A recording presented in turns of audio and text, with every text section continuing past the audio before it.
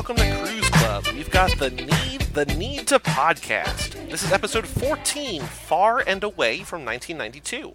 I'm Joey Lewandowski. And I'm Michael Omanzi. Oh, wow, okay. So this is apparently, I don't know if you knew this, but this is a comedy in Ireland because of how bad their accents are. I got news for you. It's a comedy in America, too. It's a comedy everywhere. I mean, this is a great, great movie. But before we talk more about this movie, let's welcome in our guest, the host of the Not Her Again podcast. You may know him from his smash hit appearance on Too Fast, Too Forever. This very lap.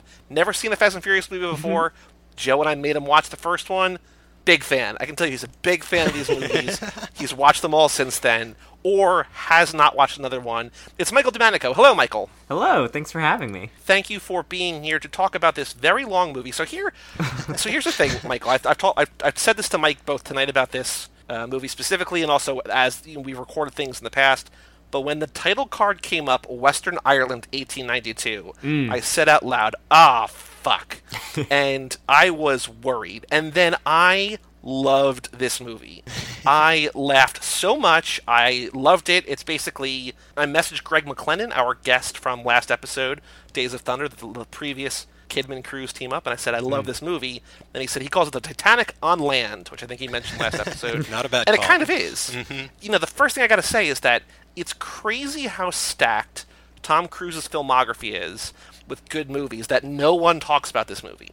Of all the movies that people are like, oh my god, he's so good in them, this does not come up, and this is incredible. Like, this is a great movie. Yeah, like, what struck me as so strange was I'm watching it, and I'm like, man, this feels like it's going to be a chore. It really, I'm like, not in the mood. I am not ready for a Ron Howard 90s wannabe, old-timey epic, sweeping music, and by the end of it, I wanted another hour or something. I was so turned around within, like, 15, 20 minutes of this movie or something, like the first act, when I felt like I got a grip on it. I just was smiling, like, the whole rest of the way through. I just had such a good time watching the rest of it. Michael, what about you? What did you think of this movie when we sort of assigned you of sorts a 2.5 hour Irish epic?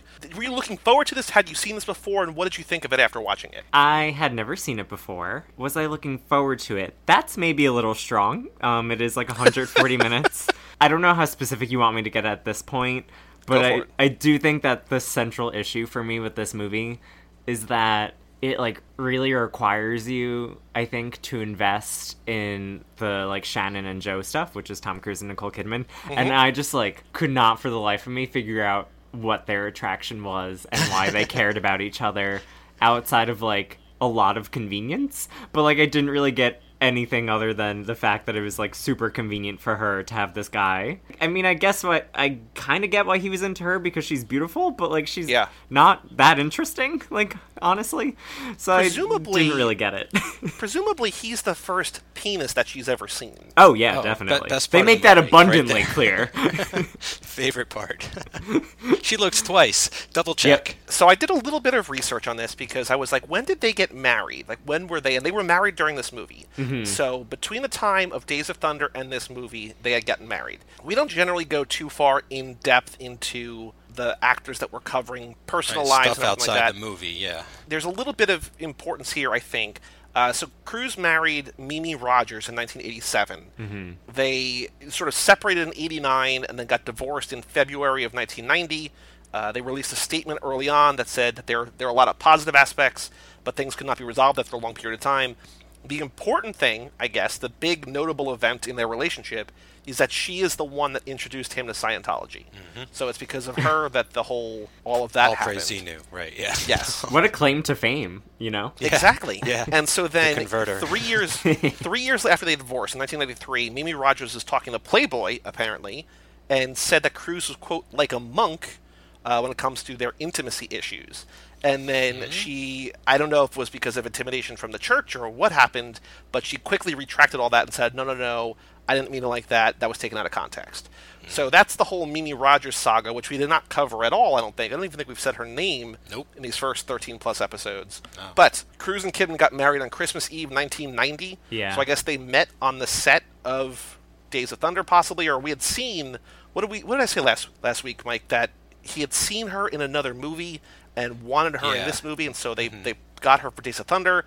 I guess they fell in love, they got married, so they're a married couple acting opposite each other in this movie. I can see where you're coming from, Michael, in terms of I don't know why she would be attracted to him, but also, he's a scrappy young go-getter, and if the choice is him or this kind of doofy, entitled guy, Cruise got some stuff going for him. Yeah, they just, like, for a married couple, have, like, not a lot of chemistry. I mean, like, off-screen. Like, they're married in real life, and, like, it doesn't really translate in this movie. Unless other people thought it did. But for me, I was just, like, outside of just, like, pure physical attraction, I didn't really see that much going on between the two of them. And I think a lot of it has to do with the writing, but I think part of it's also their performances. Yeah, part of it for me is I felt like this is a type of movie where it's like, hey, these two people just got married and they're making a movie together. Like, they're in love, and, like, you bring your sort of public knowledge of their life into the theater with you, and maybe that's what they were banking on. It's like, hey, watch a real-life married couple fall in love on screen, and I don't think they have the chemistry they did in Days of Thunder in this, to be quite honest. I think this is just played a little too goofy, and not. If it was maybe played a little more serious, actually, I might have bought their relationship more, but then I wouldn't have bought a lot of the other stuff going on. If this was more serious, I could not get through this movie, I can say that much. But to one degree, like, Tom Cruise's character is like, he loves taking pain and abuse and all that shit, and, like, she treats him like shit, like she's a big bully to him because of their class difference and all that kind of thing, and he just kind of takes it and whatever to get to America so they could get to the Oklahoma land race together and that whole thing, sharing a dream. But yeah, I bought them more as brother and sister in disguise than I did as people falling in love. Yeah, me too. Well, I think that's kind of because it's not really, I mean, it's a love story, but it's not really a love story because for most of it they're not together.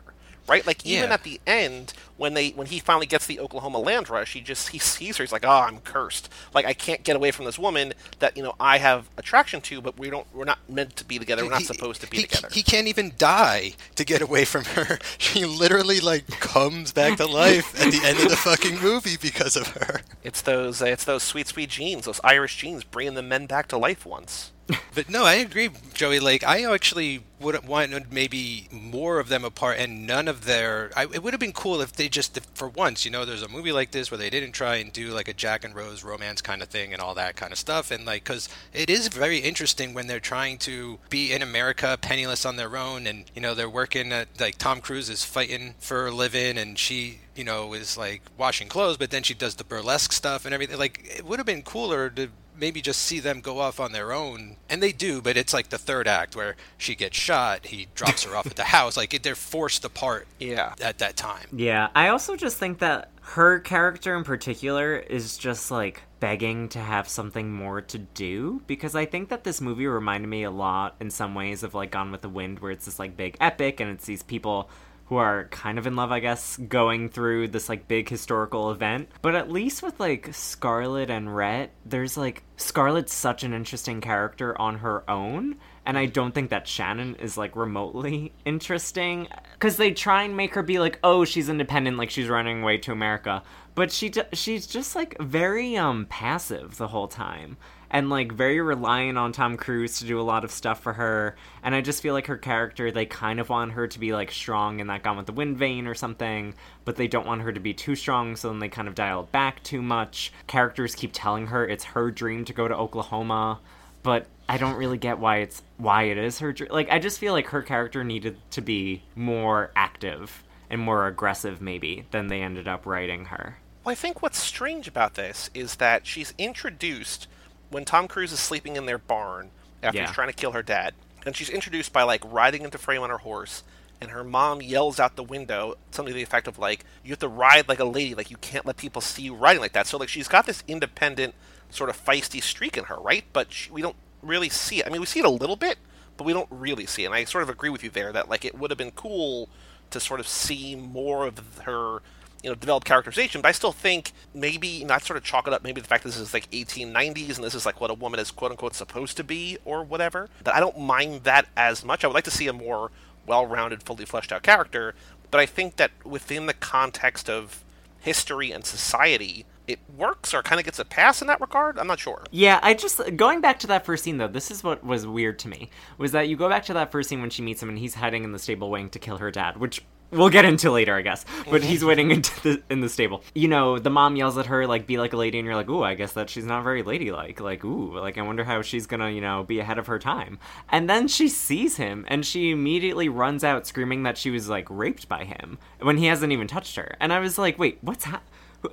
I just felt like this constant push and pull with his character, where I was just like, what is this adding up to? Like, I didn't really get where she was kind of coming from.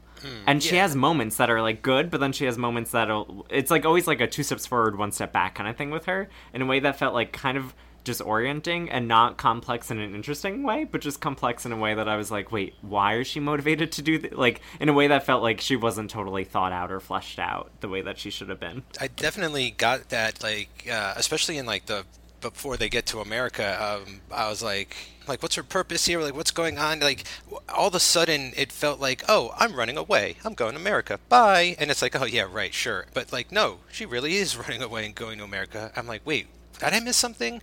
I didn't see this coming from her character quite yet. And then when she gets to America, yeah, she just, like, it just feels like she's grounded. Like, she, like, grounded in her room, kind of grounded. Like, she doesn't, like you say, get to do very much, or as much as maybe they could have given her to do there to make her more interesting. She gets to argue with Clint Howard about plucking chickens. It's like, great. I hear you there. I was definitely a little disoriented by that character. Yeah, and not to compare it too much, but, like, just really quickly, I'll go on my one last Gone with the Wind tangent. But at least with, like, Scarlett O'Hara, by the time that she is independent, having to do things on her own, you've already... Maybe this hour should have been 4 hours, or this movie should have been 4 hours. Because by that point in Gone with the Wind, you've already had 2 hours with Scarlett to understand who she is as a person. Whereas, like you're saying, Nicole Kidman, it's like, here are a few quick scenes, and by the way, she's running to America. And you're like, wait, what? Like, yeah. Where did this come from?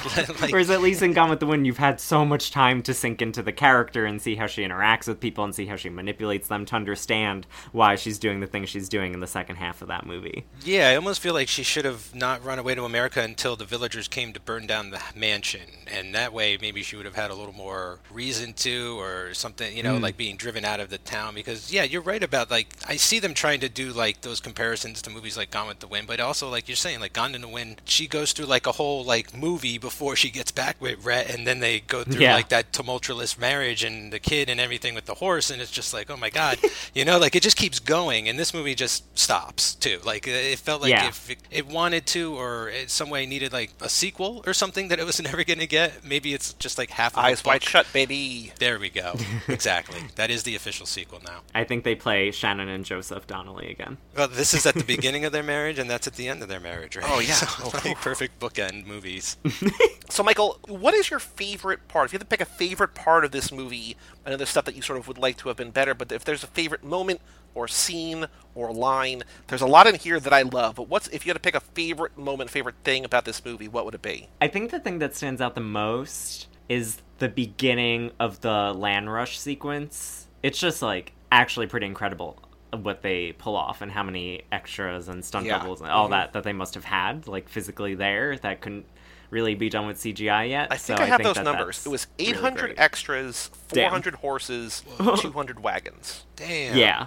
It's incredible. Nice going, Ron Howard. Like, I will say that this was a stunningly beautiful looking movie, and everything there is real. You can tell it's real, right? And I really appreciated that. So now, Michael, I have a follow-up question to that, unrelated to the movie itself, kind of. It feels like everyone who's in the land rush is doing it wrong. It feels like Cruise has it right, where he's just, like, on a horse, a fast horse, by himself. I'm going to go plant this flag. I'm going to catch up to people, plant the flag. It seems like everyone who's towing all their earthly belongings is going to hit a divot and flip and lose everything. So my question to both of you, we'll start with Michael, is if you were in the Great Land Rush of 1893, what would be your strategy to get the land that you want? And I don't know if there's an actual answer to this question, because I feel like I would have no idea how to answer this question. I mean, I think the answer is that you become... Isn't that what Sooners are? They're the people who kind of snuck in illegally, and then they, like, knew which one they wanted, which is what her parents did. Parents. That's why they call them Sooners instead of Boomers, and it's the Sooner state, because so many people were going and being like, oh, I just got here, but they had already staked it out. That's what you gotta do. You gotta stake it out before and basically cheat your way, because it's a total crapshoot, you know? I also feel like, I don't know why, like, why would it be illegal other than just, like, I don't know why you shouldn't have, like, a scout team that can go find out what land you're literally going to be living on forever. Like, why is that not allowed? I guess they just didn't allow it? They needed some kind of order, right? Like, they couldn't just...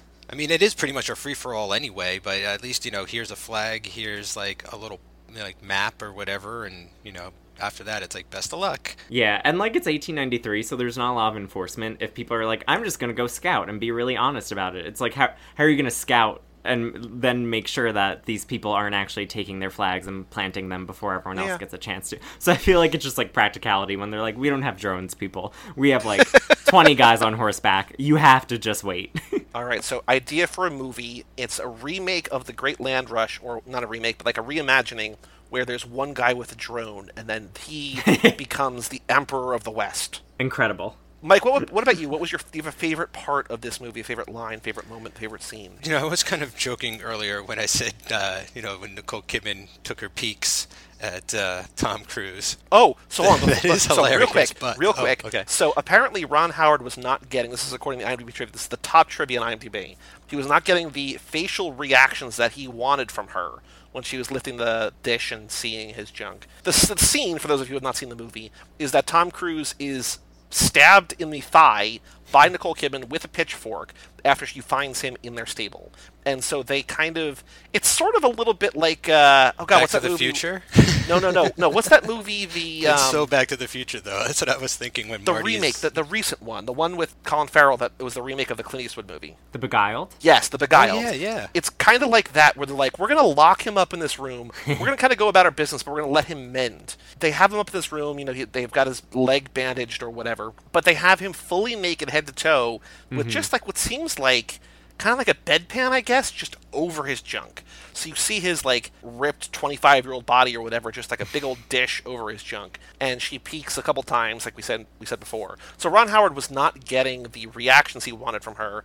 So he said to Tom Cruise, take off your underwear. And he didn't tell Nicole Kidman, and then so she actually saw him, and then her reaction was real.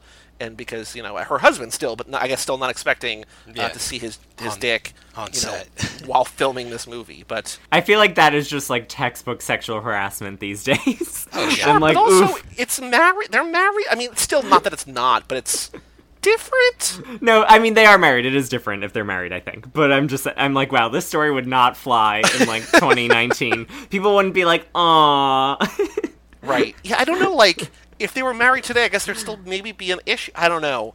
Like, it's funny, but it's also like, okay, all right. It's just weird that it was Ron Howard telling him to do it. I think if Tom Cruise had decided to do it, it would be less weird. I think it's weirder when another man tells you to do it, I think is, like, the issue that I'm having. I would agree with that. That's the part that feels weird about it. Like, I think that's fair. Because I'm sure Tom Cruise would know her, reaction to it anyway, Mike, what about you? Did you say a favorite moment? I know you like the peeking. No, I mean, so I have, like, my real favorite stuff about this movie is definitely, how, from as far as I could tell with my primitive eyes, is that it's all real. Like, they shot in real locations in these real mansions and like all these real horses and extras and all that kind of stuff, and the cinematography is gorgeous, and like all of that combined I think was like half of why I was really into this movie, because again, like it's a whatever kind of, like, there's no real like love story for me here going on, and it's more just about two people trying to not starve to death, in early America. That's what I cling to. It's almost like an Eastern, not like a Western, but like all the stuff takes place like on the East Coast, but it is the 1800s and stuff. So that to me is very fascinating. The realness of it, like, really bled through the screen for me. Like, I really give Ron Howard a lot of credit with like his geography, his location, and all that kind of stuff. I'm not quite sure he got the tone right, but it's still enjoyable. I think, I agree with you, like the tone might be off, but I think because the tone is off is the only reason, not the only reason, but like the main reason I enjoyed this. Because I was expecting a dry, like, historical epic, and I was blown away by just like how weird and goofy it was. Because my favorite moment, a couple different things that I really like. The first line that I was like, oh, I'm gonna like this movie. The movie starts with Tom Cruise as a poor Irish farmer, and like there's this tension. Like the opening title card is like farmer versus landowner, and poor guy sticking up against the rich guy, and like the rich guy is taking advantage of all this different stuff. Tom Cruise's family is not paying its rent, and so Tom Cruise's dad dies and then comes back to life and then dies again.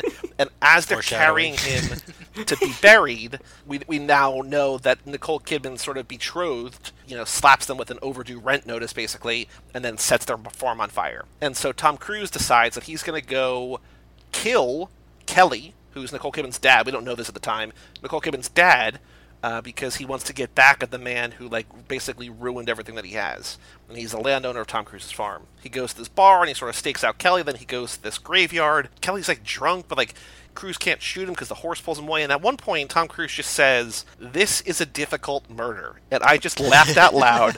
And I was like, oh, if this is the kind of movie that we're watching, I love it.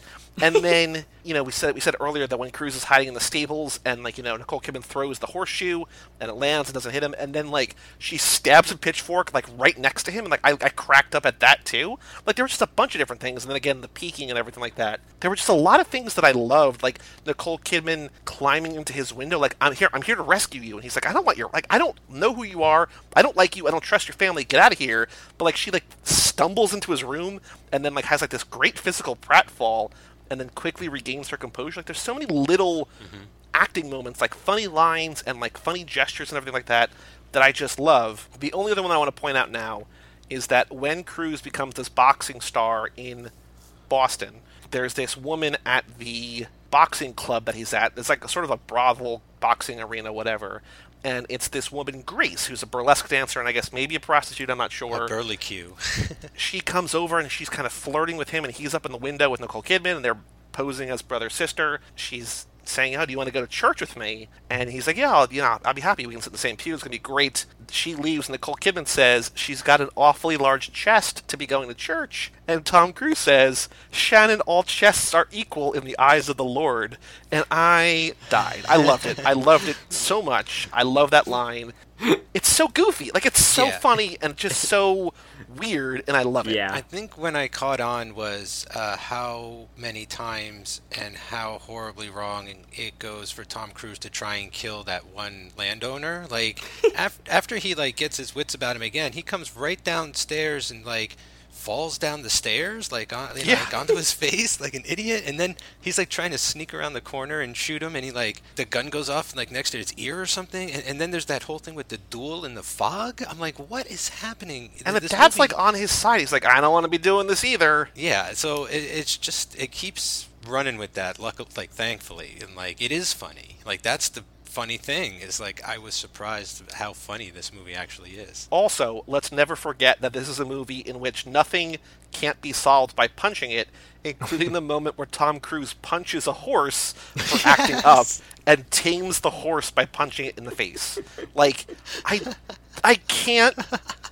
I don't know how to respond to that other than I was like, ha, okay. You win, movie. I mean, it's basically now the movie that Tom Cruise punches a horse in the face. That's what Far and Away is to me, Yeah, and I did that in, Red Dead Redemption 2 once, and the horse had a very different reaction. And it was a mistake, and it was a whole thing, and I had to calm her down. I was like, Jessica Lange, the name of my horse. I was like, Jessica Lange, come on.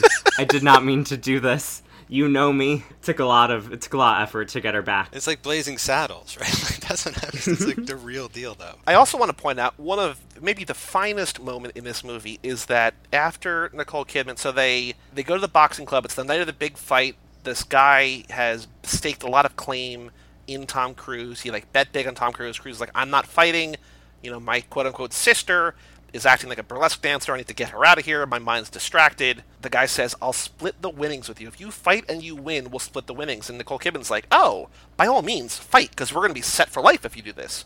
And so he fights, but things go awry because there's sort of some nonsense, and the guy who bet on him is now also expecting sort of sexual favors from Nicole Kidman, and this whole murkiness, and so Tom Cruise loses the fight. And so as punishment for losing what I guess is sort of a slam dunk fight, this also is, art imitating life, or life imitating art, now that Justin Bieber wants to fight Tom Cruise. I don't know, there's a lot of boxing things going on, both in this movie and in real life. Anyway, they get kicked out of their apartment, they get robbed, they lose all their money, they go sneak into this big mansion, they sort of pretend that she's this wealthy woman again, that he's her servant, they kiss for the first time, this is their gesture of love, this is where they're actually connecting, they get caught, they get found out, they get chased out, and then she gets shot in the back as they're escaping. And so he brings her to her family, who's now also in Boston, and the finest moment of the movie is that it seems like he literally runs from Boston to the Ozarks over the span of 8 months. That he sprints through the cold and snowy winter, smash cut to Ozark Mountains 8 months later. And if that's not one of the finest Tom Cruise running moments of all time, I don't know what is. Very, very true. He does... There's a whole other movie in there. What happens in those 8 months, you know? There's like this whole scrappy story, but we don't get to see it. Again, this movie had to be another 140 minutes. Yeah, I was a little bummed when we jumped that far ahead in time, pick up like so far away and like in a completely different situation, and he seems... settled and something different about him, and I was like, oh, I kind of feel a little shortchanged. Do you mean so far away or so far and away? So far and away, exactly. Ooh. Yeah, that's incredible. But that was great running. You know, I didn't think, it's funny because they keep talking about the land race throughout the whole movie and stuff, and I was like, oh, is that when he's gonna run? Is it gonna be a foot race? Like, I really really hoped that like the horse again, like, because he has a horse that dies. I was like, please let this horse, I don't want to wish ill on a fake horse, but like, please let this horse die and then have him sprint and beat him there. Like, that would be great. Yeah, but so I don't think we've seen him running in the snow yet. So that was good. It was nice. But I do think that smash cut to 8 months, like, I love the fact that, like, he literally runs the Ozark Mountains, seemingly. But that's my least favorite part of the movie, where, like, I think the movie, like, because I feel like they were starting to click there, like, when their relationship was sort of starting to work out. I know that you kind of have to, like, break apart there, if you will. But I feel like that's where the movie really kind of, like, slams on the brakes. Like, it jumps ahead, but, like, it slams on the brakes. And, like, when they separate, I feel like there's part of the movie where, like, it doesn't feel like have the same magic that it had up to that point. And I love where the movie gets, and I love the way that it ends, because it's weird and, like, fits in this weird world. But I think that, like, that pivot point where they go 8 months ahead, and she's now settled in the Oklahoma Territory, and he's in the Ozarks. I feel like that whole part of the movie, like that transition, and I think maybe, you know, like what Michael's been saying, like, there's got to be more here, because it feels like we're missing so much good stuff. And it feels like here, just all the details, all the nice interactions, all the character development that we had seen over the previous, like, 2 hours or hour and a half or hour 40 or whatever, kind of feels like it goes out the window here, and it's kind of a bummer. Yeah. It also just starts to become very convenient in a way, where it's like... I guess maybe it's trying to say something about, like, fate, but he ends up on the train, and they're like, the other guys are like, oh, this is Oklahoma. And he's like, this is Oklahoma, which is a huge state. And he's like, I guess I'll get off here and participate in the land rush. And you're like, wait, what? Like, are you sure that you're in the right part of Oklahoma? Because it's not, like, small. But anyway. And then he, like, ends up there, and, like, Nicole Kidman happens to be there. Also, right before that, her family, like, happened to be in Boston looking for her at the exact night that she was shot, and just like all this stuff where you're like, ooh, it starts to get a little too convenient. And it's a movie already with some conveniences, but it's getting a little too convenient for everyone here, that everything just keeps being like, oh, would you look at that? I mostly agree with like both of you guys, is that like it feels like it fast forwards at that point. Like it really seems like it's finally trying to build like some of the romance that it's been promising the whole movie, where it's like, oh, like they're alone, they're penniless, they're breaking into a house, they're pretending it's a fantasy, they're gonna kiss, like it's all magic and everything, and then she gets shot. You know, it's almost like the movie's like, psych, fast forward, we're gonna cut out like 8 chapters of this book that I don't know if it is an adaptation, but it feels like, oh, we have this book, we don't have enough money and time to do the whole thing. We got up to like chapter 20, like 30 chapters here. We can only afford to do 4 more. Do we do the last 4 or the next 4? Well, we got to include the race, right? You know, once we skip ahead 8 months, it feels like we're on autopilot. It just feels like boom, boom, boom. Just get to that race, get this movie over with. And I wanted to breathe more at the end here. I mean, like, it earned it. Like, it finally won me over, and now it's sort of like kicking me out the door or something. It doesn't look like this was based on a book. It looks like it was an original idea for the movie. So I agree with you that it feels like an adaptation, because it feels like there's so much story here that they're covering so much of, but they're missing other parts of. Like, I'm really amazed how well, like, it shifts when they get to America, and, like, he becomes the prize fighter. I was like, whoa, like, I really did not see that coming. Like, it was taking all these twists and turns, and then, yeah, that last act just becomes, like you were saying, like, very convenient, basic, just, like, you can totally see what's coming. Like, we still get the great race. Like, the land race is great visually and all that kind of stuff, but it's just like nothing really feels like it's building anymore or trying to grow anything. Like, the characters feel like they've gotten to a place and they're gonna stay there for the rest of the movie. Is that your least favorite moment of the movie? Is it the transition there, or is there something about this that you like less than that? Yeah, probably just that. Like, I did feel like a little gypped when it said it skipped that far ahead, because honestly, I don't know that it needed to. It could have just been like a month and a half or even 4 months, and I might have it might have tasted better in my mouth. Like there's just something like 8 months, really? And, it's like with Dark Knight Rises, like 8 years, like 4 years, 5 even. But yeah, I think for me, it just kind of, started to pull me back out. And Michael, what about you? Was that your least favorite part of the movie, or is there something that you liked less other than, I guess, the overall lack of development for Nicole Kidman's character? But if you had to pick a least favorite part of this movie, what would you say that is? My least favorite part of the movie is when her parents come over to America, right? And her dad is the guy that Tom Cruise is trying to kill because his dad is like the landlord. They're, oppressing all these like Irish farmers and whatever. Her dad gets like 0 comeuppance in the entire movie. And he cheats his way into the Oklahoma thing, which is exactly what I said my strategy would be, but I'm also not a landlord. So it's okay when I do it because I'm on the right side of history. He's like, cheats, gets the exact land that he wants with his wife, and like everything's hunky-dory for them. And I was like, wait, what? I want to see this guy have like some kind of something happen to him because he's like part of this like really oppressive system. And this movie started out with Tom Cruise exacting a vengeance on him for him burning down his father's house. Everything's like fine. And I was like, wait, what? Did they forget about these characters? He did feel like the kind of guy where like a horse was gonna like maim him or cripple him somehow, right? Yeah, I didn't need it to be like excessively violent. I just thought he'd be dead by the end of this, not like rewarded for like the horrible crimes he committed in Ireland. I feel like, and I'm not sure if this works or not, but I feel like the movie wants to sort of portray her dad as not necessarily a good guy, but not a bad guy. Like he's just sort of like a rich guy in Ireland who's on the other side of the war, of the battle or whatever from Tom Cruise. I feel like the movie really wants to position Steven, who's the betrothed, the guy that Nicole Kidman, I guess, is sort of promised to or whatever. It makes him the villain. Whether or not that works for you is, I guess, to be determined, but I think the movie isn't really saying her dad is bad, because I feel like in the duel, he's kind of showing like a nicer, softer side. Maybe that's because he thinks that Tom Cruise is about to die. I don't know. I feel like the movie wants him to be sort of okay-ish, the Steven to be the guy that you root against. And so in that regard, Steven doesn't really have any kind of comeuppance either. He just doesn't get the land that he wants, and I guess he loses out on Nicole Kidman. I don't know. I don't really have too much of a problem with the dad not having a comeuppance. I feel like the fact that he doesn't have one at all and Steven doesn't really have one kind of combined isn't great, but I don't know. I guess it's my, like, intense class warfare instinct. I was like, this guy, good things cannot happen to him in this movie. And then this movie was like, good things happen to landowners who are rich. I was like, no. That is not the story I want to be told.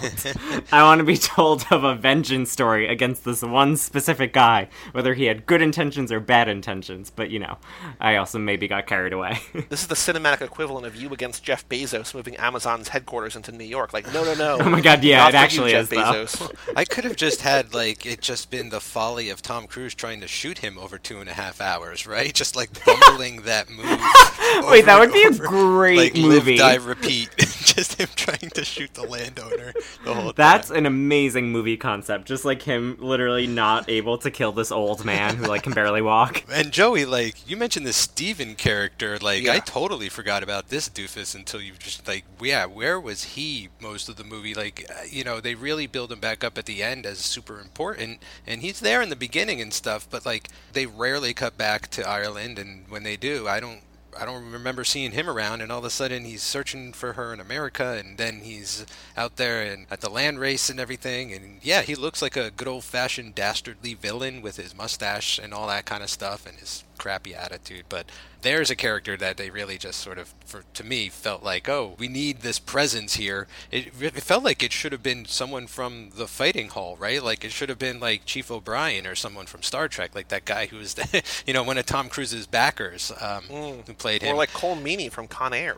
Like someone else, right? Like, I don't know. This guy, I don't know. He wasn't doing it for me. A little weird bit of trivia is that the actor who plays Steven was born the same day in the same year as Tom Cruise, so they're basically the same person. So that's a thing. That's weird, right? I also looked up Grace, who is the chesty burlesque dancer.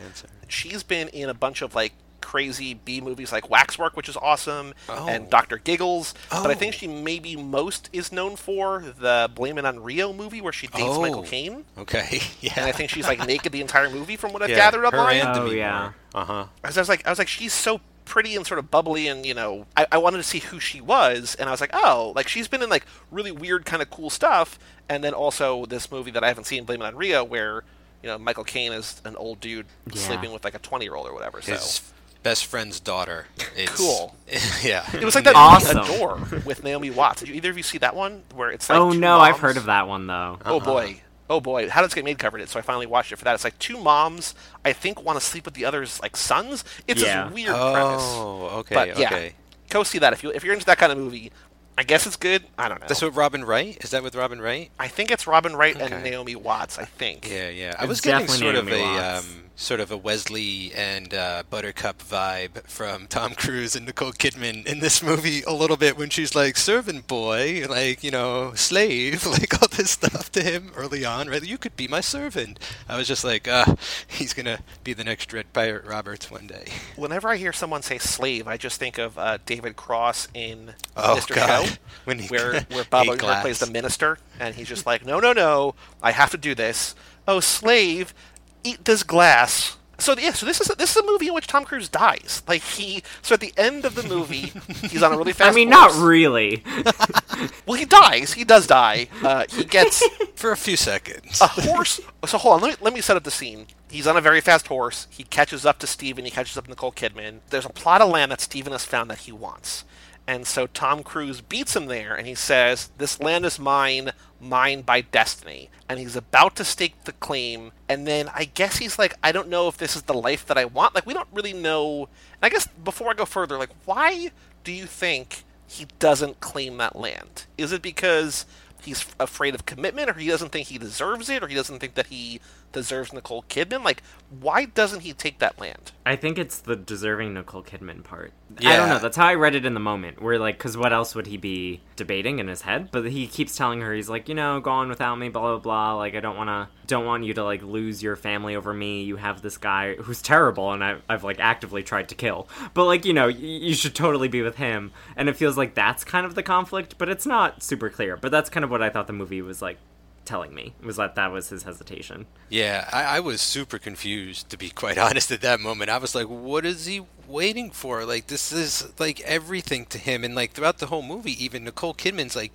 people tell me this is my destiny, but, right, she's the one who said, but it's, like, not really my destiny, or that comes up, and Tom Cruise is like, what am I really doing out here? Do I really want this land? Like, I'm a prize, like, there's other ways to make money and make a life and a living. So maybe at that point, like, he doesn't want it, or he sees Nicole Kidman and is like, I can't truly provide for her, like, this should be for her. Did he already get run over by the horse too? Maybe No, he's so not dying. yet, not yet. Okay, because I was going to say my last ditch thing was like, oh, I'm dying, what good would I do owning this land, kind of thing. No, so what happens, he's about to stake the claim, he does not. Steven's like, oh, this is my moment, this guy's not going to do it, I'm going to go do it. So then he races toward it on his horse.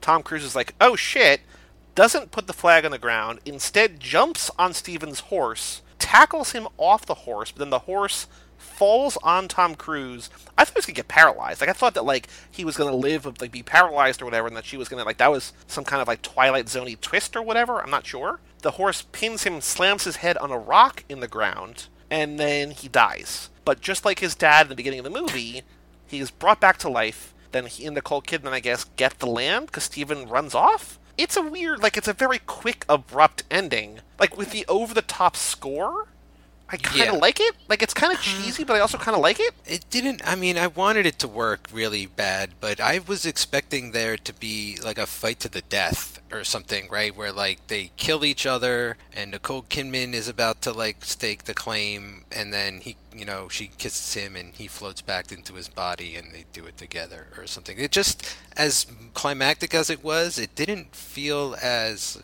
grandiose as I was expecting, I guess. At that point in the end, I thought that it was, I don't know, someone was going to get shot, something more brutal might be happening, but, he does die. So, it goes very far. A horse falls on him, he slams his head into a rock. That's pretty brutal. Yeah, you don't survive that. I was like, oh, he's definitely dead. And they were like, then the music came in where it was like, ooh, ah. And I was like, oh, what? And he was like, I'm alive. And I was like, are you sure you don't have, like, brain damage, though? Well, he does say, and I quote, I feel myself dying. I'm like, oh boy, like, that's a line. That's a hell of a line. He's like, I don't know if the viewers know this, but I'm dying because I was hit by a horse in the head. And it's like, yeah, I think we probably assumed that you weren't going to make it out of that one. In case you didn't see the rock covered in his blood, the back of his neck dripping in blood, the fact that he can't stand up, Yeah, I think he's dying. So then what the hell happens when the camera, like, cranes back from his head as if it's his soul leaving his body, and then Nicole Kidman, like, kisses him or something, and it just, like, swoops back in, like, his soul re-enters, and his eyes open. Him. It's insane, though. Like, but, like, he's bleeding to death. How much longer is he gonna be alive? Like a day, two? And then it's like the animated movie Tangled. Oh, okay. So it's like a magic kiss, and he's all healed, and they're gonna go live forever. Oh my god, this movie! The fact that gimmick not only happens like once but twice in this movie, where someone like dies, but then is like, just kidding. You're like, what? I feel like in the movie's defense, that the fact that it happens at the beginning sets up the end. Like if it just happened, at the end, wait, what? But the fact that it happens at the very beginning establishes through some kind of weird precedent that, like, this is okay in this world? I don't know. Or that it's possible. But also, is it some kind of stereotype about the Irish that I'm not aware of? Okay, right? I was, like, thinking about that. I don't think so. Because it exploits just about every other stereotype about the Irish. From it felt like they were, like, magical drinking. leprechauns almost, that are like, we actually are immortal. And I was like, wait, what's happening? There's, like, he's Sweeney Todd, or whatever his name is, Mad Sweeney from American Gods, right? Like, he is one of these magical, immortal folk of the plain, or whatever they're called. But, like, because, you know, the accent, the fighting, the drinking, I'm just like, man, this is really leaning into all those stereotypes. I don't think they mentioned potatoes, though, so it's not all the boxes, just most of the boxes. I'm gonna know, they mentioned potatoes once. There is a potato reference where someone's talking really? about... Yeah, someone's talking about, like, what they'll farm one day, and they mention potatoes as an option. And I was like, classic.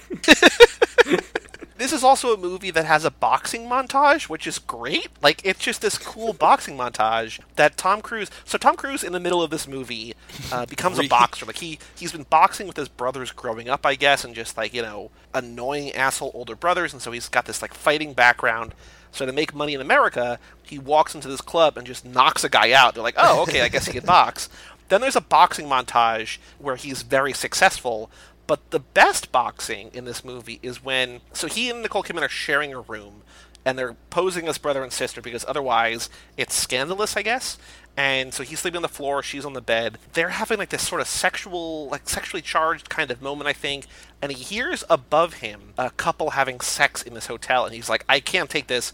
And he sprints out of there, runs to the club, and just, like, wants to fuck shit up. And I was just like, this is so good. Like, it's just like his literal release from all of this. That he's gonna go punch dudes in the middle of the night, and that's when Grace brings him home, and he sort of starts this, like, maybe kind of affair, or a fling, or just flirtation with Grace. But I love where he's just laying in bed, can't hear the sounds of having people having sex above him, and then just sprinting to go beat dudes up. Yeah, and when he knocks that guy out, he, like, creams his pants, like, clearly, like, it's in his face. Like, it is a vinegar stroke face on his countenance there. But also what I loved about that montage is, you know, he single-handedly, like, reinvents boxing in America. Like, everyone fights in, like, that old-timey stance, you know, like the bare knuckle with, like, your two arms, like, far out in front of you, and, like, they're rotating. You know, I'm doing it now. You can't see it because this isn't a visual medium, but, like, Conan O'Brien usually, like, dances around like that and throws fake punches and stuff. But, you know, that old mustachioed style and everything. And in comes Tom Cruise with his, like, wild Irish fighting, dodging and uppercuts and, like, kidney punches and just all kinds of new ways to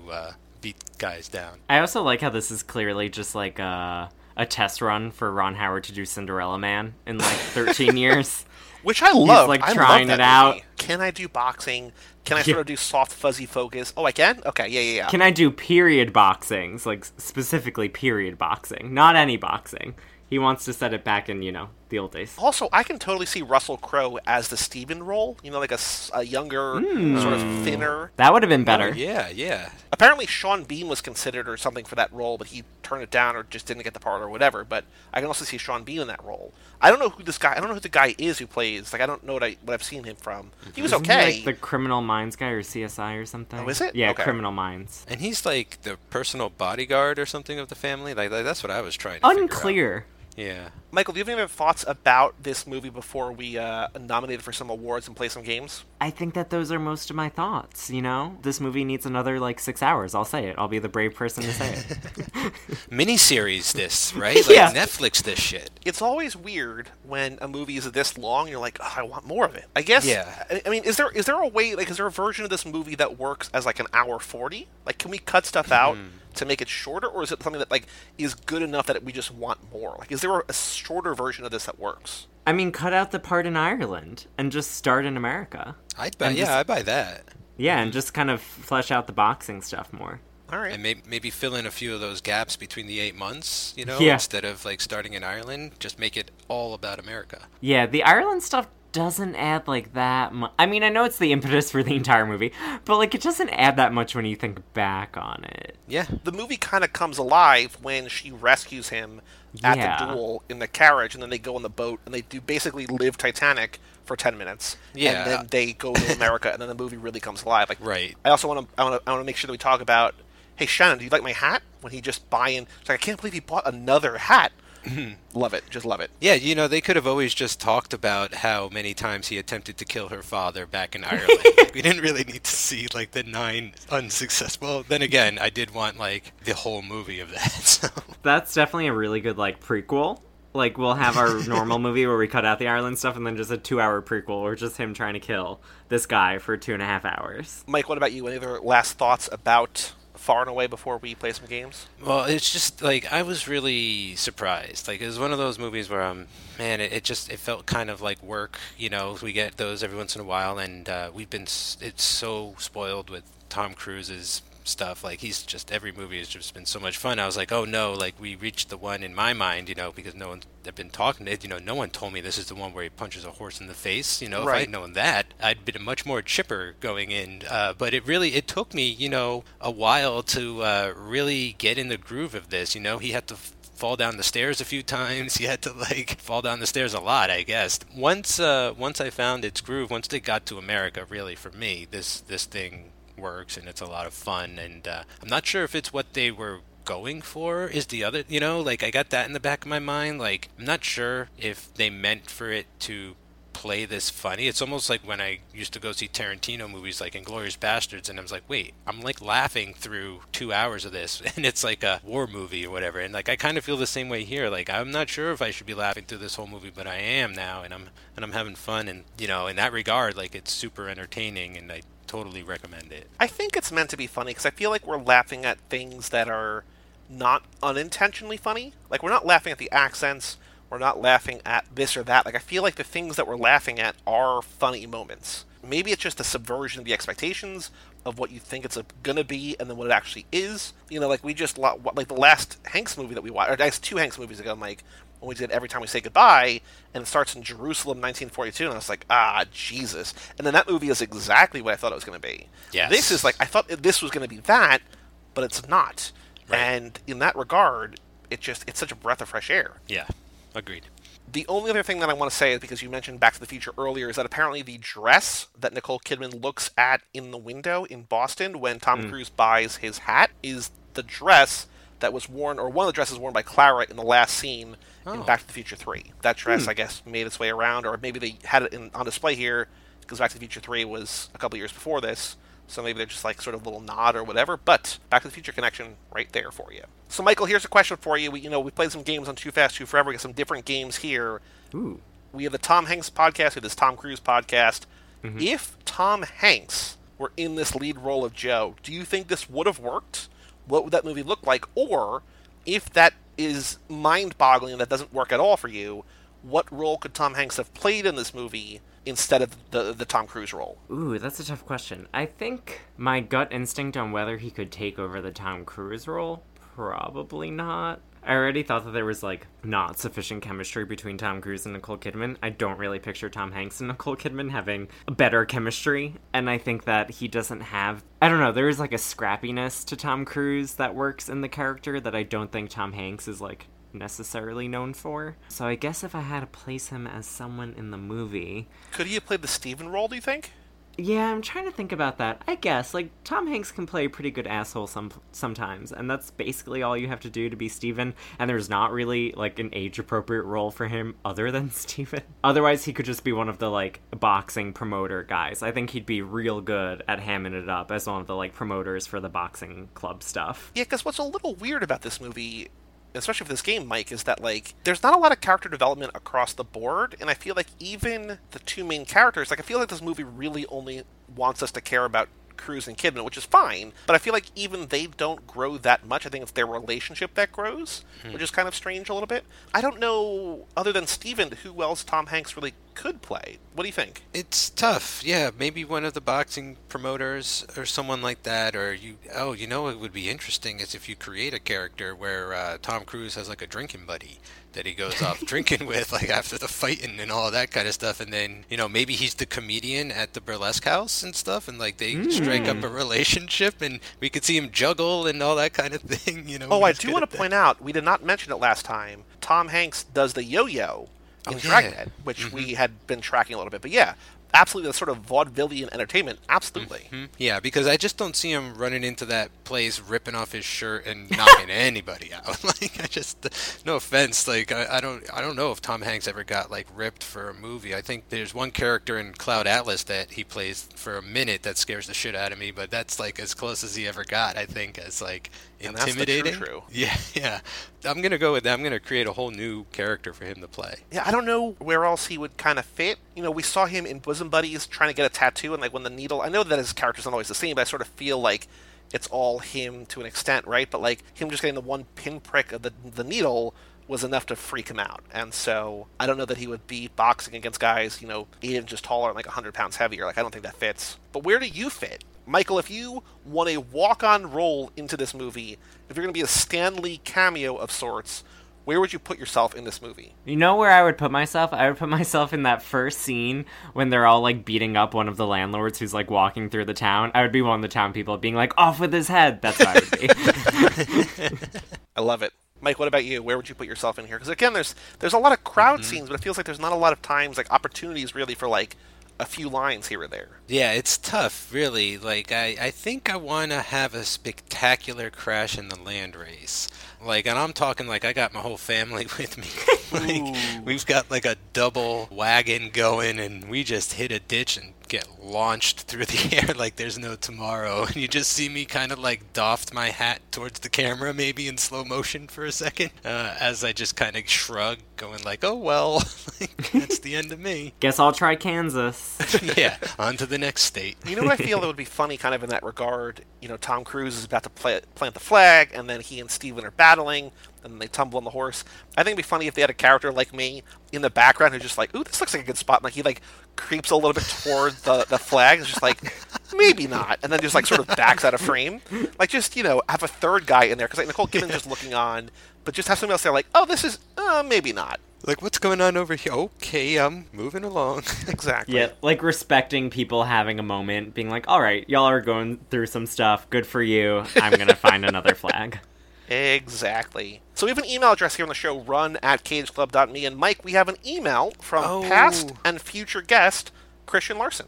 Oh, no way. Awesome. Subject line, born on the 4th of July. So we email us to run@cageclub.me. He writes this email, hey guys, long time, first time. Well, Larson, welcome to the family. I recently listened to your podcast on Born on the 4th of July and figured I'd share a story about the first time I saw it. My apologies if it's lengthy. It says, back in my high school days... Actually, Michael, have you seen Born on the 4th of July or no? No. So it's a movie where Tom Cruise plays a really sort of... Yeah, it's the Vietnam War vet, right? Exactly. He's like all about... He's rah-rah patriotic, goes to Vietnam. Ron Kovic or whatever his name is. Yep. Gets paralyzed, comes back, sort of gets disillusioned, becomes this outspoken anti-Vietnam person. So that's sort of the context of this movie. So Larson says, back in my high school days, I had a history teacher named Mr. Note.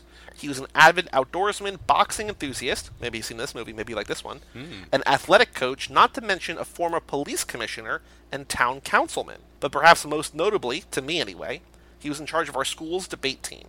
Every now and then he'd pull our class on a contentious topic.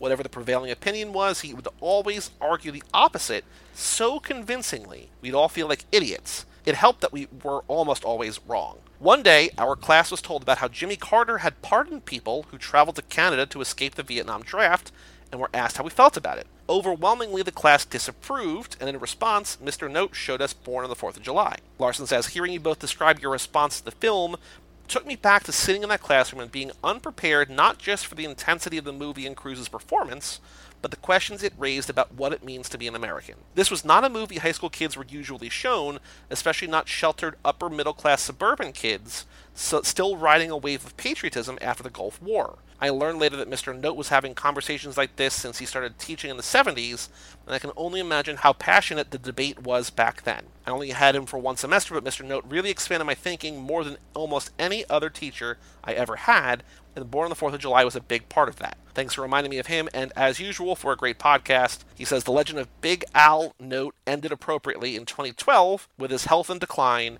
His friends and family held a legendary party to celebrate his life in lieu of a funeral. He passed away that night. You know, I've had great teachers. I don't think I've ever had a teacher that showed me a movie. You know, like, I feel like that's such a killer argument to have. Like, just like, oh, you think that you know what you're talking about? Like, watch this movie. Like, this is, like, based on a real guy. Then let me know what you think. And I think, Mike, you and I both loved Born on the 4th of July. And I think to have a teacher show a class of students, like, so impressionable at that age, a movie like that is powerful. Like, that's a statement. I mean, even at my age, at 39, it was enlightening. You know what I mean? Like, it affected me in a lot of ways that, you know, I was like, wow, I'm still learning from movies. Like, this is great. Well, Larson, thank you for writing in. I'm glad that we could sort of rekindle those or stir up those memories in your brain. Mr. Note sounds awesome. Shout out Mr. Note. And if you want to write in about either, you know, a movie that we've talked about, a movie that we're going to talk about, podcast, Tom Cruise, whatever, run at cageclub.me. All right, so obviously, very important, the answer is yes. Does Tom Cruise run in this movie? Yeah, he runs to the Ozarks. Yeah. And then he even sprints to the land marker toward the end there when he's off the horse. And he tries to, like, run down the stairs, and he falls. Now, an equally important question, I don't know if the answer is yes or not. Michael, we found a guy on Twitter, Harperfect, who said, you can swap out Tom Cruise's name in any movie with Lightning McQueen, and it works just as well. Do you think if Far and Away starred Tom Cruise as Lightning McQueen, it is Irish, yeah, would it have worked? It is Irish. Yeah. It sounds, I think kind of. Like, this movie's so goofy that, like, why wouldn't that? It would be like Lightning, you know, his name's really Tommy, but we call him Lightning, and everyone would be like, hey. Yeah. So I think it would work. Yeah, it would be the perfect nickname for his ring name, right? Lightning Fist boxing. Yeah. It's excellent. Because especially since how quickly he knocks people out when he starts. Oh, yeah. He kind of reminded me a little bit of Brad Pitt in Snatch, where it's just like the one punch and he goes down. In like equally gritty, grimy, sort of undergroundy clubs. But yeah, so yes. For how serious this movie, in theory, is, Lightning McQueen, absolutely. Okay, time to nominate this for awards. I feel like we're going to... I think, you know, it's not necessarily the best, it's not my favorite movie that we've done, but there's so much in here that is so specifically, Mike, what we cover, that I feel like it's gonna rack up a lot of awards in that regard. So maybe the Golden Oak Leaves, maybe the Golden Sunglasses, whatever it is. Best film, I'm okay leaving it off. I think it's great, but I think considering what we already have here, or actually, you know... Yeah. Well, I think I'm not going best film because I feel like there's stuff missing, right? Like, that to me is the mark of, like, best film, is like, I feel complete, like, I'm good to go, I don't need any more, maybe, or I'll just rewatch it. To this, like, we've been kind of saying throughout, like, we can spread this out a little longer. That's fair. And I think in that same regard, Ron Howard for Best Filmmaker is kind of close, but if he had sort of put out this 4-hour epic, yes. As it stands right now, it's very good, but not necessarily on par with Tony Scott or Oliver Stone or Scorsese or Barry Levinson or whatever. Is this our first crossover director between this and Splash? Ooh, maybe, probably. That's fascinating. Such wildly different movies that are tailored toward these two actors' like strengths at the time. Best Cruise role. Now, Michael, I know you haven't seen everything that we've done, but in terms of what you have seen of Tom Cruise's career, do you think does this role stack up with the best of the best of his roles throughout his career? Probably not, but I mean, like, he's fine in it. I just don't think it wouldn't crack my like top 5 probably. Okay. And Mike, what about you? Yeah, it's thing? You know what really we haven't really mentioned it too much, and I guess it didn't seem to bother you too much, but the accents. Oh, I didn't mind it. Like, I just sort of settled into it. I was just like, this is what it is. This is where we live now. It kept kind of pulling me out from time to time, if I got to be honest about it. Like, not that they weren't sustaining it, but just that I was just like, it's it's just kind of weird to hear it coming out of Tom Cruise for so long. Like Nicole Kidman was a little more natural because she does have an accent, like she is Australian, like she does speak with an actual accent and stuff. But yeah, I don't know. There's just something about that I couldn't quite get over. All right, that's fair. I also had read that a lady of her status in Ireland would most likely speak with an English accent, like a very high-class, upper-crusty British accent, but people thought that would confuse audiences, so they had her speak sort of in an upper-crusty Irish accent, which is not historically accurate, but, so there's a little bit of confusion there, too. As long as we're on accents real quick, and Ron Howard, for that matter, Bryce Dallas Howard in Rocketman, has anyone seen that yet? But that is an accent for the ages. Oh boy. That's all I'll say. I don't want to give anything else away, but that came out of nowhere. It is. It's a choice. It's certainly a choice. I feel like accents never really bother me. Like, I don't know. I feel like people always complain about, like Emma Watson and, like, people like that who do, like, American accents or vice versa. I like, never notice. I don't know what it is about me, but I'm like, I don't know. I assume that's just how they talk, I guess, and then I just move on. Like, it's never... I can't even think of a movie where I'm like, that person had such a bad accent. And now I'm trying to think of one. I think I've probably noticed it, but I think for the most part, it doesn't usually bother me. Like, I think it's just like...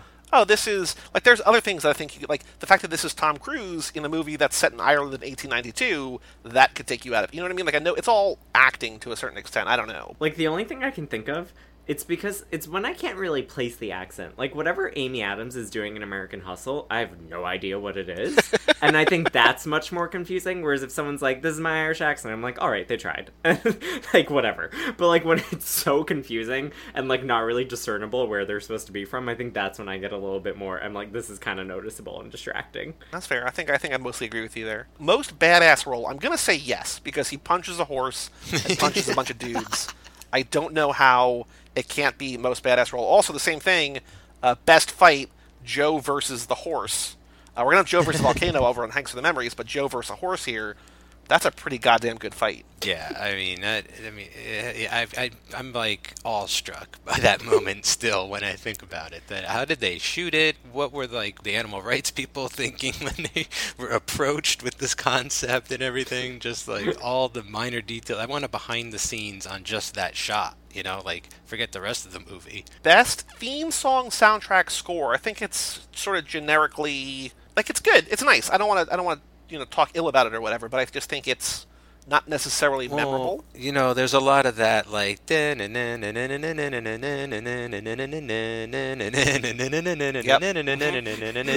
it's most I'm like, oh god, make it stop. Best car chase or race? I'm gonna say yes. The race to the land grab, right? Yeah, one of the best yet. One of the original car races, if you will. There you go. That's the first Fast and the Furious. Yeah, the prequel we deserve. Pit stop. Best dance scene? Do they dance? I guess they dance. Burlesque? Burlesque dance. Well, because there's one point where, doesn't she say, like, are we dancing? But I don't think it's, like, necessarily memorable like the other things we've had so far in Cruise Club. Yeah, it's not memorable. It's no risky business. Like that's the burlesque could have been explored way more than it was. Sure. She shows up for literally one night only. Special engagement, Michael. One night only. Best cruise outfit or wardrobe. I mean, I sort of like seeing, or do we say naked with a bowl over his junk? Is that an outfit? I guess. Sort of. That counts. Yeah. That's hilarious. I mean, there's just something so ridiculous about that. It's wonderful. Best sunglasses. I guess this predates sunglasses. I guess so. Who invented those? Ben Franklin? I don't know. Best death? I mean, he doesn't wind up dead, but he does die, so I'm going to nominate this for best death, for sure. I mean, any death you come back from is pretty good, right? That's always the best one, the one you come back from. Now, the question here, I don't think he really has a best freak-out, I don't think, but best line, is it going to be, this is a difficult murder, Shannon Alchester equal in the eyes of the Lord? Is it going to be, this land is mine, mine by destiny? Is it going to be, I feel myself dying? Or is it going to be, and I don't think it's going to be this one, but that's just the line that I bolded. I think this is the night that he runs out to beat up the dude in the middle of the night. Nicole Kidman sits up in bed and she says to him, am I beautiful at all? And he just says, I've never seen anything like you in my live-in life. And then she says, good, and then just rolls over and goes to bed. What a cock tease there. I think there's got to be a line from here that we nominate for best line, but I don't know what it should be. Yeah, that's a tough one. I been getting bad at writing down like standout lines and stuff, but man, this movie is full of them. Michael, do you have a favorite? Do you have one that sort of stands out to you among the rest? It's tough because I remember him saying something, but I can't remember the exact line. But there's the part when he comes out of the horse stable in the beginning, and he basically tells her dad, like, prepare to die, basically. I kind of like that moment, but I can't remember exactly what he says to him. So if I had to choose from something that I actually remember, I mean, the Land Destiny stuff is a little too cheesy. I kind of like the ones about him talking about his own death. I like those a little bit more. There is a line early on that we didn't talk about, that when his dad comes back from the dead, his dad says to him, "You're an odd boy," and he says, "You came back from the dead to tell me that I'm odd?" And I was like, what? All right. Oh yeah, that was funny. So maybe I feel myself dying, or... It is kind of crazy. We'll go with I feel myself dying. Best sex scene? No, there's not really a sex scene here. Wait, Most athletic feat: taming a wild horse, or chasing down the land grab, or like boxing. Like what is the most athletic feat, or running to the Ozarks? Like there's a lot of athleticism in this movie. What's the most athletic feat in this movie? When you said that, I literally thought you meant FEET, and I was like, what? What movies have you been watching where you're like, wow, the feet were so athletic? Well, Michael, we know that feet are big on the internet, and we're just trying to appeal to that demographic. Honestly, yeah, you'd get a lot of listeners, you know? So you might as well change it while I'm here. Because what people love more than looking at feet is listening to people talk about Listening to people talk about it, yeah. But what's the most athletic thing that he does? Because there's a lot of things he does. What's the most athletic thing he does in this movie? I mean, is this a cop-out to say coming back from the dead is pretty impressive? Like, ooh. I don't know if I would have, like, the willpower to do... I'd be like, all right, I guess I'm gone. I mean... pretty athletic. Punching a horse takes a pretty strong fist to do that, I think. Taming a horse via punching is what I'm going to say. Like, there's a lot. I feel like he does a lot in this movie. Really pushes his physicality. Like, I wonder, did it mention if he did any of his own riding and all that kind of stuff? Because, like, you know, he loves, even back then, he's a big stunt guy. Oh, and there's also a moment in here where he quotes about chocolate cake and made me think of Outsiders. Ooh, oh yeah. He loves his chocolate cake in the Outsiders. Oh wait, I have the quote. I think the quote has to be the thing about asking Shannon if he likes the hat. If she likes the hat. Yeah. And then she's like, "You're not wearing a hat." And he's like, "Do you like my hat?" Okay. Best running scene, obviously running to the Ozarks. Yeah, of course. Best or worst love story? I feel like it's, again, kind of in the middle. Like, I don't think it's as bad as the one in Cocktail, which is just, that's the problematic worst. in a bunch of ways. I feel like this is just, like, undeveloped in a way. You know what I mean? Like, I don't think it's bad. I just think it's kind of neutral. Just kind of ignored and forgotten and, not explored, really, yeah. Best ensemble cast, no, because there's only like 2 people that we know. I'm going to say here, best non-cruise actor female. I'm going to put down Nicole Kidman for both, but also more specifically, eventually, for Eyes Wide Shut, because we know that she's going to get nominated for that. So this is sort of the kickoff to the nomination for that ultimately. So right now we have 9 awards: most badass role, best fight, best car chase, best outfit or wardrobe, best death, best line, most athletic feat, best running scene, and then Nicole Kidman. Is there anything else about this movie that we enjoyed or hated so much that we want to make sure that we nominated for? I think we're pretty good, but is there something that we missed that we want to give credit to? No, I'm pretty good. That's a lot. I mean, cool. Do you have like a general like best cinematography or something? We have that on other shows. I don't think we have that on here. I think we were trying yet. to sort of, as much as possible, regulate it to the actual like actors that we're trying to cover, right, Joey? Because like I think at one time where we were doing like Keanu or Charlize, like we started doing director, cinematographer, these other things, and it was fun. But at the end of the day, we really just wanted to whittle it down to Cruise and Hanks. Yeah, because what happens, Michael, is that we have already like 25 categories, and we don't want to have this many at the end, so we sort of pare things down and we sort of remove categories entirely. And I think what we've learned over doing 5 or 6 of these already is just to sort of focus on the stuff that's about the actor that we're covering, and then sort of go from there. So I think this movie does look really nice. I think it's sort of, it does have an appropriately epic feel, and I think that the camera captures that. But I think just like we're probably going to cut the best filmmaker thing, I think, eventually, just because it's not Cruise. Like, it's kind of like oh yeah, he got hired by this guy or whatever. You know what I mean? So, But anyway, tell our listeners, if they're still around, about your podcast, because I feel like you're going to be on a Cruise episode at some point with the woman from your first season. And I know you're going to be on a Hanks for the Memories episode about the woman from your first season. But why don't you tell everyone listening about Not Her Again? We cover the career of an actress in a couple different ways. So our first season we did Meryl Streep, and the way we looked at Meryl Streep's career was we looked at every time she lost an Oscar, and we basically looked at like why she lost, what she was up against, that kind of thing. Then in our second season we covered the career of Julia Roberts. We kind of just did that one a little bit more chronologically. I mean, I guess losing Oscars is chronological also, but like we just kind of grouped her movies together, like when she did her breakout stuff, when she did the rom-coms of the late 90s, when she did the Oscar baity stuff, like all that kind of stuff. And then in our upcoming season, which has been delayed mostly because of me, and by mostly I mean 100% because of me, because I control it. I'm trying to shift blame onto. I'm like, oh, I guess it's mostly my fault, but other people too. It's literally entirely my fault. We know it's Walter. Yeah, exactly. It's former guest Walt Hickey who does not record his end of the podcast. In our upcoming season, I feel like last time I was really coy about like who it was going to cover, and I kind of like doing that, even though I think Walter already told people who we were covering on another one of your podcasts. But I'm still just going to give a hint because I think it's fun and people can piece it together. Everyone's like, we're not taking the time to do that. So here's the thing. So when you're on Too Fast, Too Forever, the hint that you gave was that she was not around or she was not alive to collect her Oscar, right? Yeah, it's that she never physically accepted her Oscar. Can you give another clue about her? My other clue about her will be her mom is one of the like original founders of what eventually became like Planned Parenthood. Oh, okay. I didn't know that. That's very cool. Yeah, that's a fun one. Mike, do you know who we're talking about? They're an interesting bunch. I thought I did until that clue, but I thought, can I mention who I thought? Yeah, we have Believe Technology. Wasn't it? Yeah.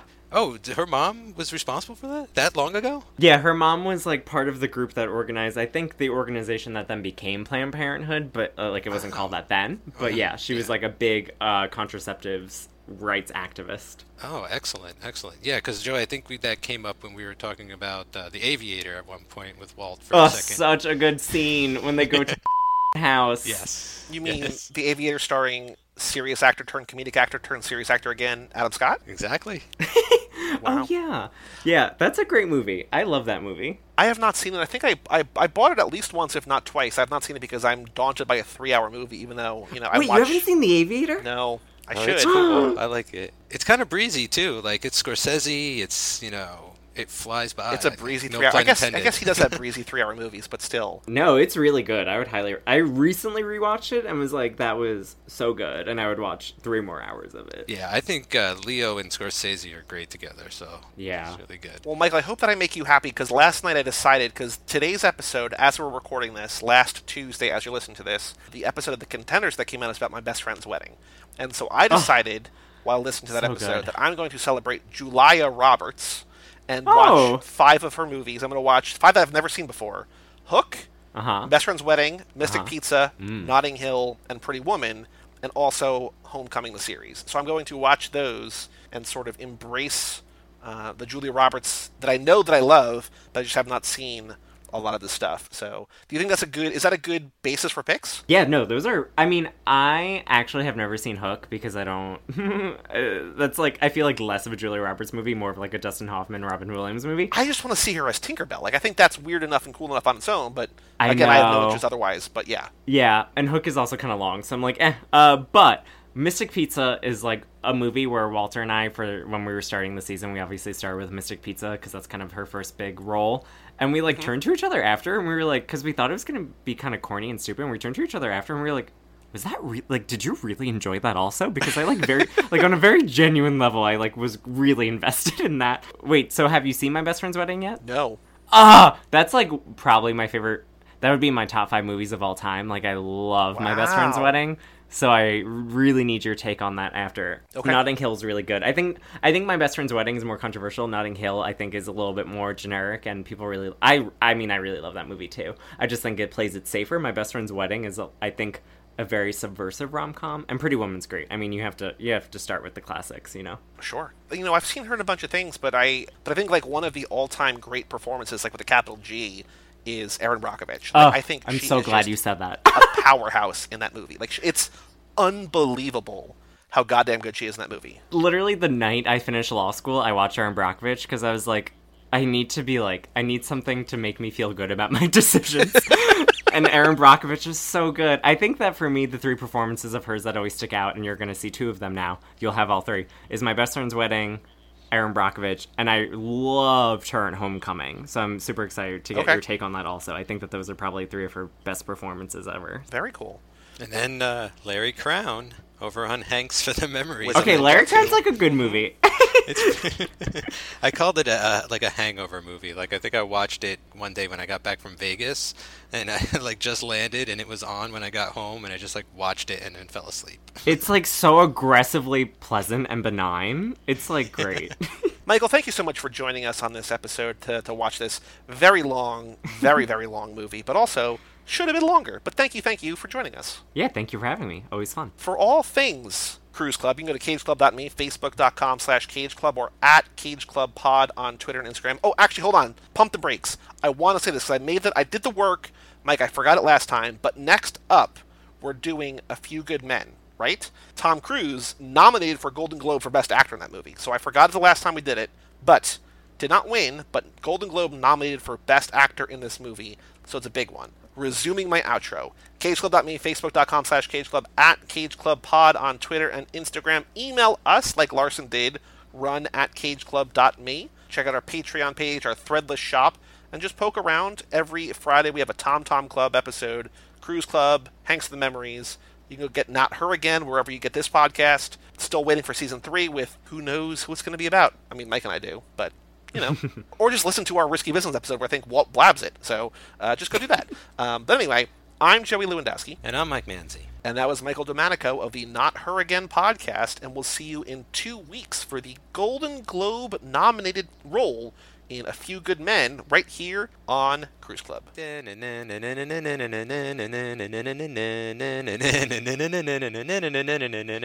Like it's most. I'm like, oh God, make it stop.